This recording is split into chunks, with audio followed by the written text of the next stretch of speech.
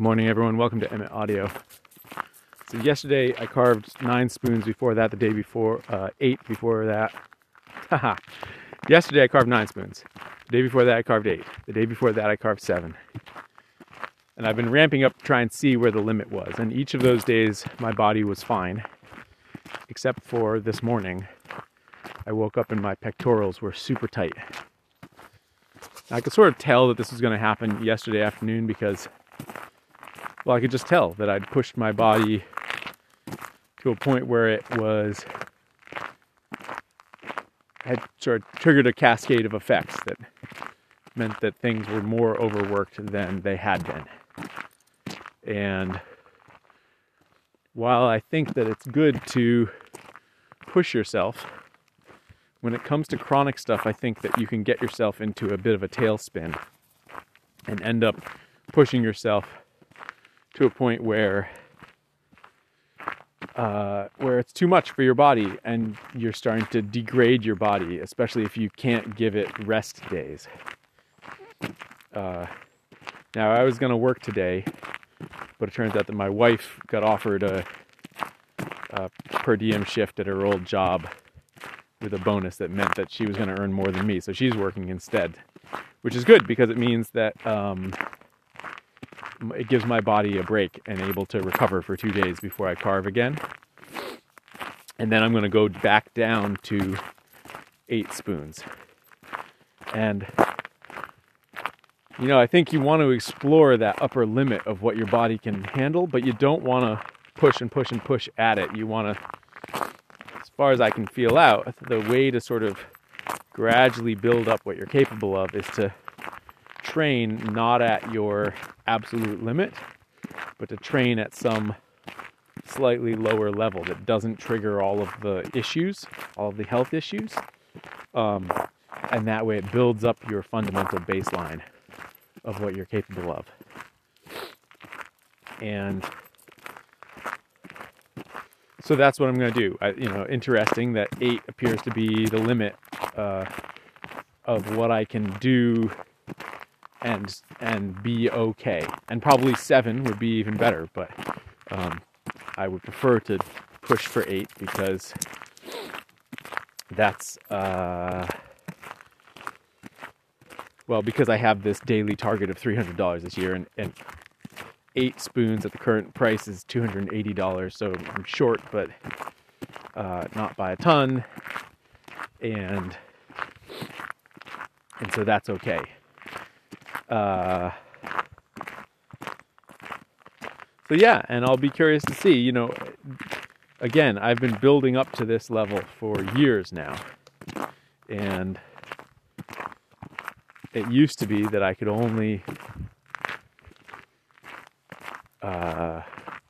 carve 2 or 3 things in a day, and if I tried to do more than that, my body would not be able to handle it. So I think I'm in much better shape than I was, but it's still clearly too much for me to carve 7-8 hours a day, day after day, and be able to handle that.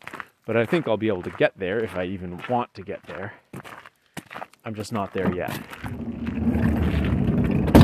And the worst thing I could do in terms of getting myself to that point would be to pretend that that pushing relentlessly would be the way that would get me there. And instead, I need to go about it like a smart athlete would go about it, and train at a level that will actually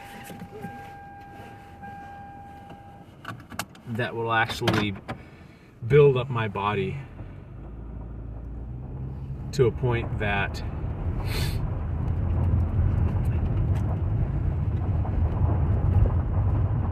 it can handle it sustainably. Now, the thing that can throw a wrench in all of this is when you have some sort of setup, some sort of financial obligation that is causing you to push harder than you otherwise might, or some sort of deadline. So, for instance, the reason I was carving 9 yesterday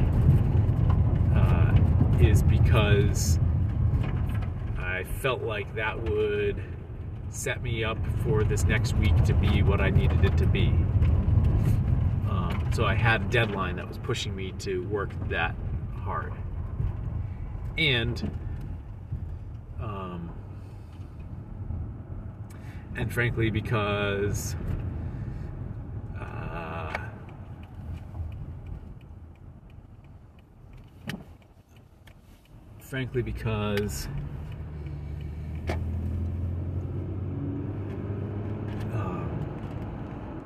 sorry, I just was thinking about something else and lost my train of thought.